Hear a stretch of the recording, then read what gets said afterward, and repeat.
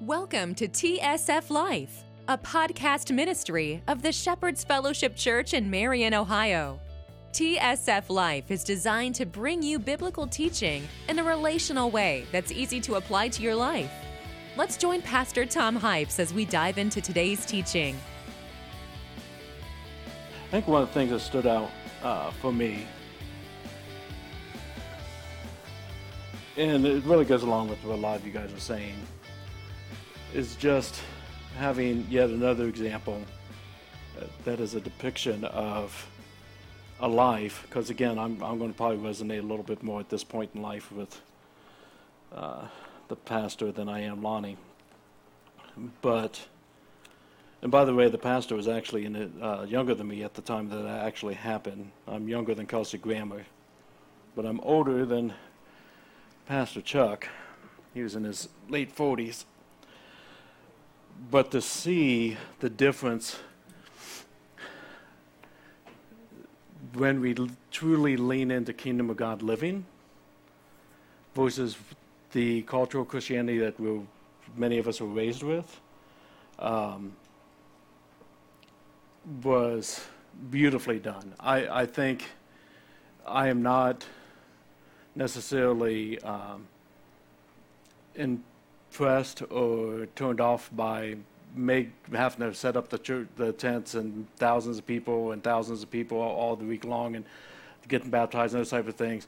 But to see the Kingdom of God living in a way that changed lives was really stood out to me quite a bit. And as we were talking about, I think it was you, Heather, that was talking about like with some of the revivals that we're seeing around the community. My daughter, after we seen the movie, and it had a great impact on Em and Ashton, she was like trying to figure out, like, with the revivals going on, did they kind of purposely plan to have the movie like coming out like right now because it just seemed too perfect for them? Like, sweetie, they've been working on a movie for like 2 years. That's that happened like 50 years ago, So, but it's God's timing.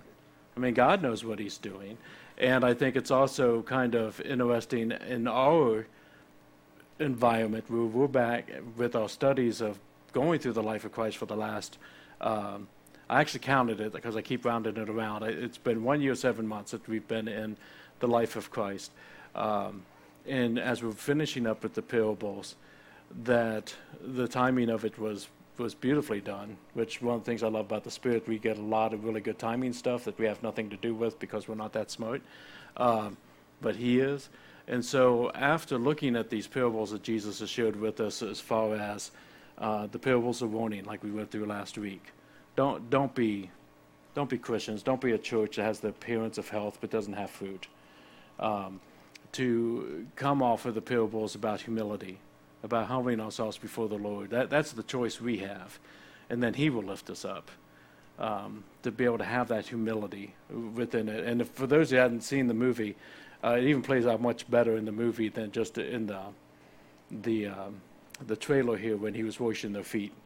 Because you had this meeting with the elders, I guess, of that church, and they were upset about the shag carpeting. And then later, they were wanting Him to stop. And then when they came to church that next week, He was washing feet with a big long line, and they were not too happy about it, which was even great because we had I think he called it a cantaloupe jacket, like collar on, and so he walked around him all ticked off, and the girl that he just finished washing his feet goes, "Why don't you go sit by him? He needs it." I like that line. But being able to have that humility lifts us up. The parables are talking about what our worth is. Going back to the prodigal son and some of the other parables that precede it, that each and every person has worth to Christ is phenomenal. And what's even better is you have worth to Christ. The people beside you have worth for Christ. To be able to see through the parables of Jesus bringing together these worldly ideas with what the kingdom of God looks like, trying to help us understand things a little bit, to understand the difference between poverty and wealth. Plays into that so beautifully. I was meeting with a guy this week that had a lucrative career, had a really, really good job going, and he started working on his 15-year plan so that like he have his house paid off and have all these things in place before the kids graduated in 15 years. And in the middle of that, he thought, holy crap, I only got my kids for 15 years. And through that, left his job, went into another field where he can do ministry and help people. He can be home every night and every weekend, invest into his children. And his mantra is, and I think it's a quote from the movie Barbershop. I don't know if everybody saw Barbershop because I hadn't seen it. But like the end of it where they were talking about this guy's dad, he says he died penniless, but he died rich through the free haircuts, through the investing in people's lives and the difference that he made. And he goes, that's what I want in Christ. So when we see that, then something like Jesus Revolution or the things that we saw there makes a lot more sense than maybe with some of the things that we had. We had the parables of prayer, of understanding Jesus' will, praying through Jesus' will, the discipleship, building that tower, building that house upon the rock. All of those things come together in a way that through something like this, we can get a fictional/non-fictional view that there really is more to life than cultural Christianity. There really is more than just Sunday morning Christianity. And so that's one of the reasons why I really like this aspect of things in this particular timing. So today, I'll tell you what, here's what I want to do as we wrap up the parables. We're going to go to Mark chapter 4. Again, you got the Bibles underneath the chairs and the baskets around you if you need one. We got YouVersion up and running on your tablets or phone. If you use YouVersion, it's a national app, free. You just download it through local events, and you'll see TSF and today's date. But I purposely want to spend more time on what the Spirit was doing through us collectively, but I still wanted to kind of bring all this together on the purpose of the parables. This will be a little bit of a recap, not because we've been through this scripture, but because we've been through this parable in Matthew. We're going to Mark's understanding. So I'm going to read the parable, and since we've been through it in depth, I won't be spending a lot of time on the parable, but I will be talking a little bit about Jesus' response to the people after the parable itself. But I'm going to start out reading in verse 1. This section, again, I'm just going to kind of read maybe a little commentary, but not much, where it's talking about Jesus began to teach beside the sea. And a very large crowd gathered around Jesus, so he got into a boat and sat in it on the sea. And the whole crowd was beside the sea of the Lamb. And he was teaching them many things in parables, and in his teaching he said this to them, listen, a sower went out to sow. And as he sowed, some seed fell along the path, and the birds came and devoured it. Other seed fell on the rocky ground, where it did not have much soil, and immediately it sprang up. But since there was no depth of the soil, and then the sun rose and it scorched, and since there was no root, it withered away. Other seed fell among thorns, and the thorns grew up and choked it, and it yielded no grain.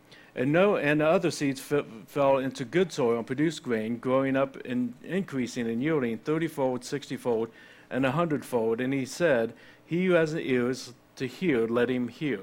And I love that phrase. It comes up in the scripture a lot of times. It's basically, it's not so much like, hey, if you have physical ears, I hope you heard my little story.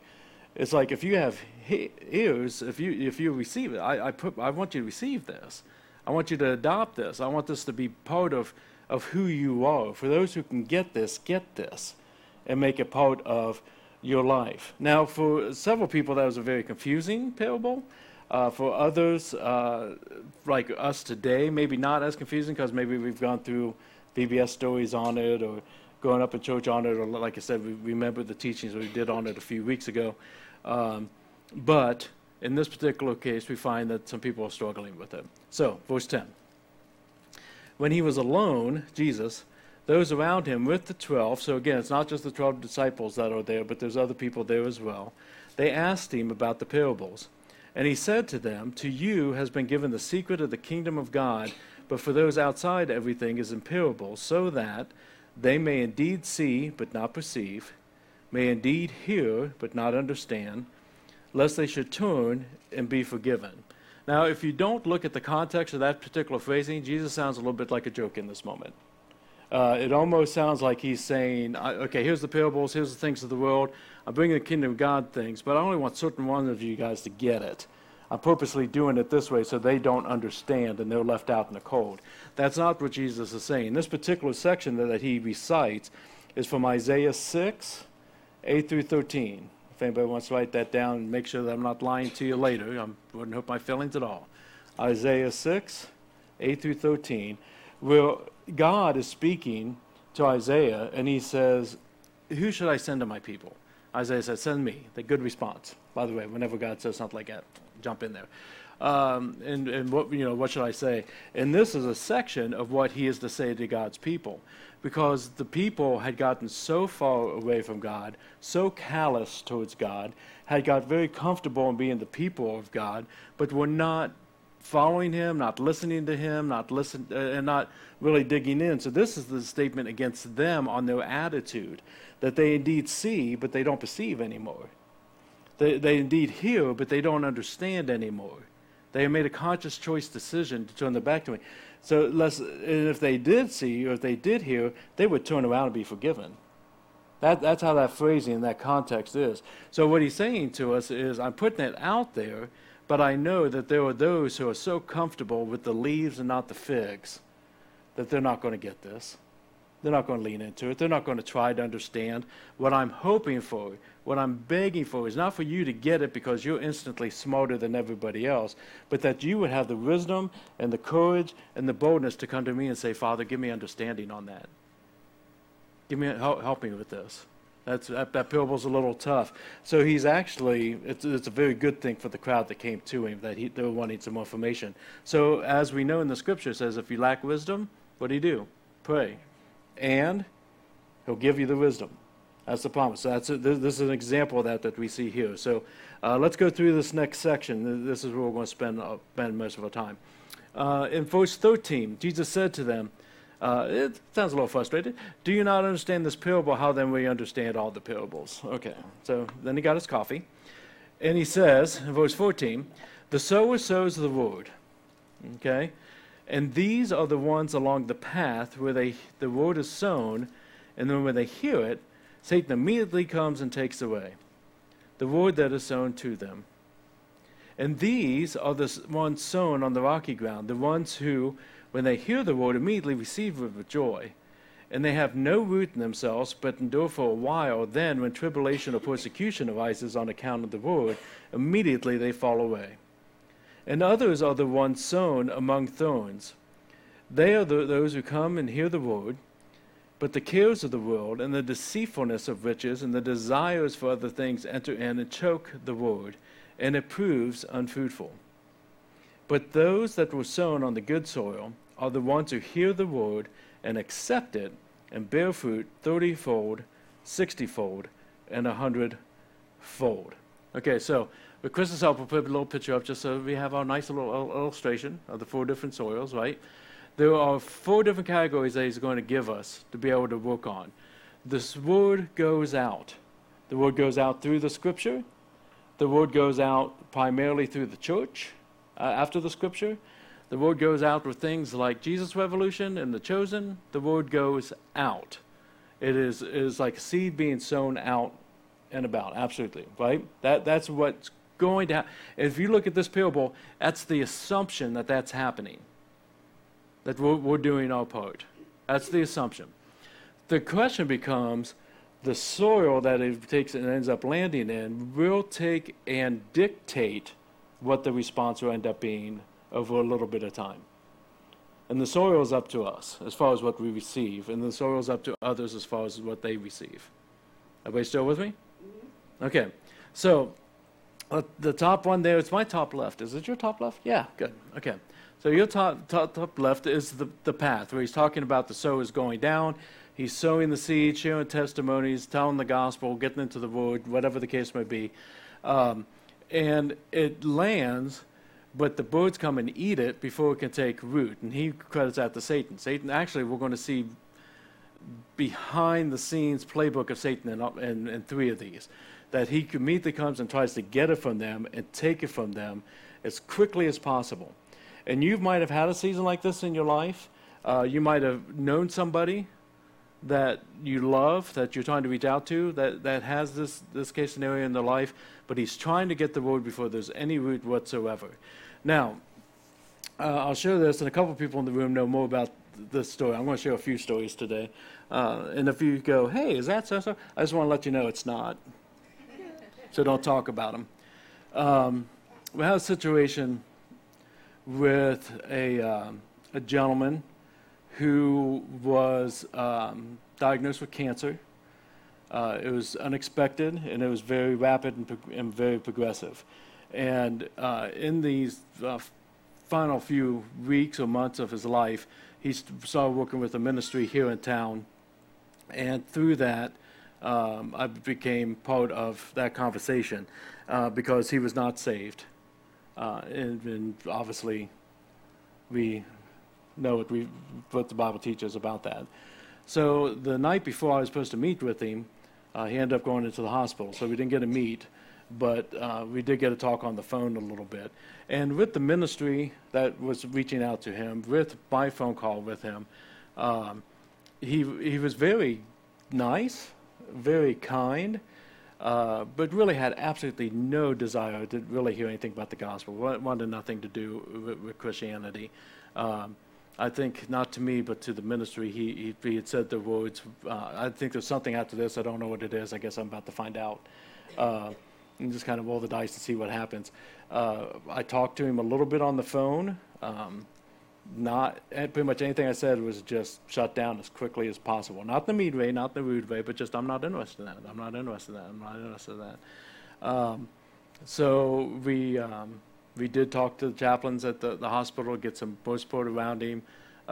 Mary has a great ministry because she works at the hospital. She can go to the doors of people and pray over them out in the hallway, and she was kind enough to do that.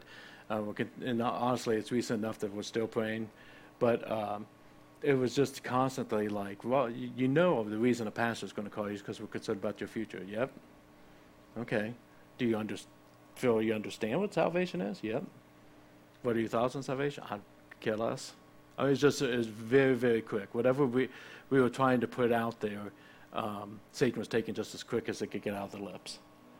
That's along the lines of what Jesus is talking about here. Sometimes you'll find it with people that that feel like their education is more important than their spirituality, and so they'll be explaining things away really quick because the faith issues are stumbling blocks for them. Some people, it's very, very quick no because of past hurt or abuse, some of the things we talked about here a little bit ago. That's one of the options that you can choose and that others choose when it comes to the Word of God coming into our lives. The next one there is going to be, in order of the scripture here, right underneath that, is going to be the rocky area, where it talks about a little bit of root getting there, but trial and persecution just knocks them out of the whack. So they hear it, it's a good thing, they get a little bit of root, they start getting excited or whatnot, but then as trials come, that all gets burnt. That all withers away. I have somebody I care very much about and have been involved in their life for many, many, many years, who raised in the church, raised doing ministry, raised going to every VBS and Sunday school that you can imagine, has all the information that they possibly need, loves the Lord, all the way growing up, ministered in the lives of others, that still today people are like, hey, how's so-and-so? They just spent so much of my life. But was a middle child in their family, and that doesn't really mean anything except for they were very stereotypically the middle child of the family. No matter what the family did, they were never enough. They always felt like they weren't loved as much as other kids, or they didn't fit in. And that ended up carrying into the relationship with the Lord. I'm not enough, I'm not as good as other people, so on and so forth. So gets married to somebody who's in the same boat, like identically the same boat, and then they start having some financial problems, and they have some other issues going on in the family. They have some loss, and we go to the mantra, why would God do this to me? That's not a correct perception of what's actually happening, but that's what they went to. Why would God do this for me? So when that happened, that little root just couldn't support it anymore. And they walked away from the Lord and have been away from the Lord now for about 15 years. That's what that generally looks like. When we struggle a little bit, we start blaming God for it and walk away from Him. The thorns, am I saying it correctly with the R sound? Okay, close enough. So we're going back up to the upper right, is a painful one as well. Kind of similar to the rocks in my view, but it's more being choked out instead of just giving up on the faith. This is more, again, just kind of the challenges. I have a friend, she was with the Lord forever, had 2 bad marriages back to back, choked it out of her. Blame God for it. It appears from the outside looking in.